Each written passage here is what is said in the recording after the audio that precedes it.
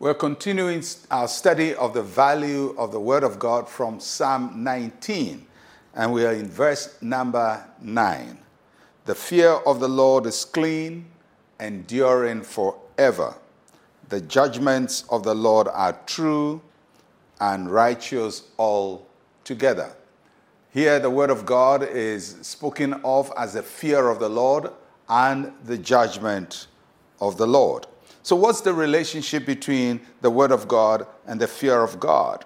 Word or the phrase fear of God is used in this passage to talk about the reverence we hold for God and how we see Him respectfully.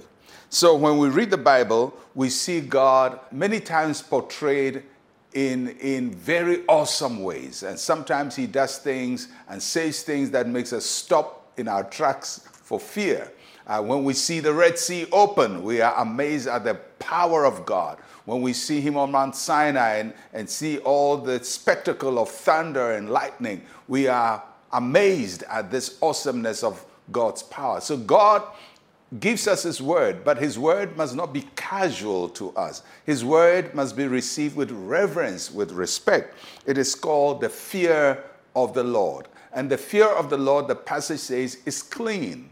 In other words, we don't fear God because He's going to hurt us. We fear God because we have a clean respect for Him. We have a reverence for Him because of His awesomeness and because of His power. And this fear of God must endure forever. In other words, you don't have this fear of God for today and then you lose it tomorrow, because sometimes we come into God's presence and there's no sense of reverence and awesomeness that we feel at His presence. The fear of the Lord, the Word of God, must give us reverence for God. And one of the reasons why people fear God is because of His judgments. So the passage says the judgments of the Lord are true. God is a judge. He's a good God. He's kind, but He is also a judge. That means He's able to separate things which don't belong to each other from each other. He doesn't mix up things. He doesn't mix up right with wrong. He doesn't mix up light with darkness. God separates things that don't belong together.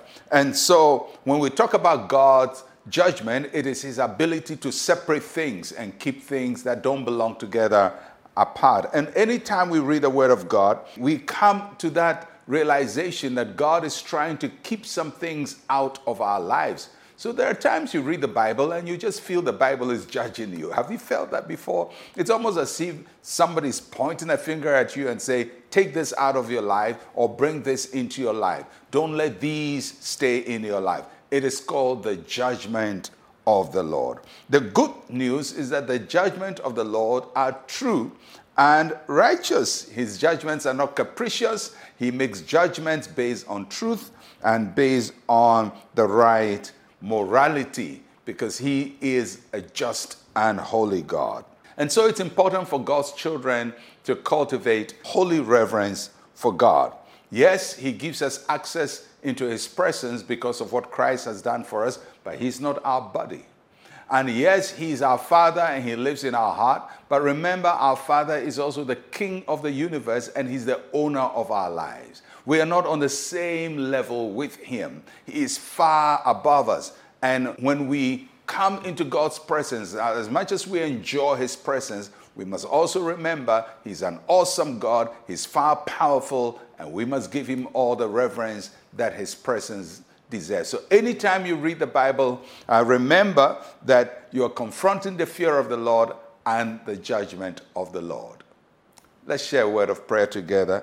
Say with me, Heavenly Father, You are the awesome and fearful one. I bow to You as the owner of my life. In Jesus' name, amen and amen. Well, I'll be with you again. I'm Pastor Mensa Otabil. Shalom, peace, and life to you.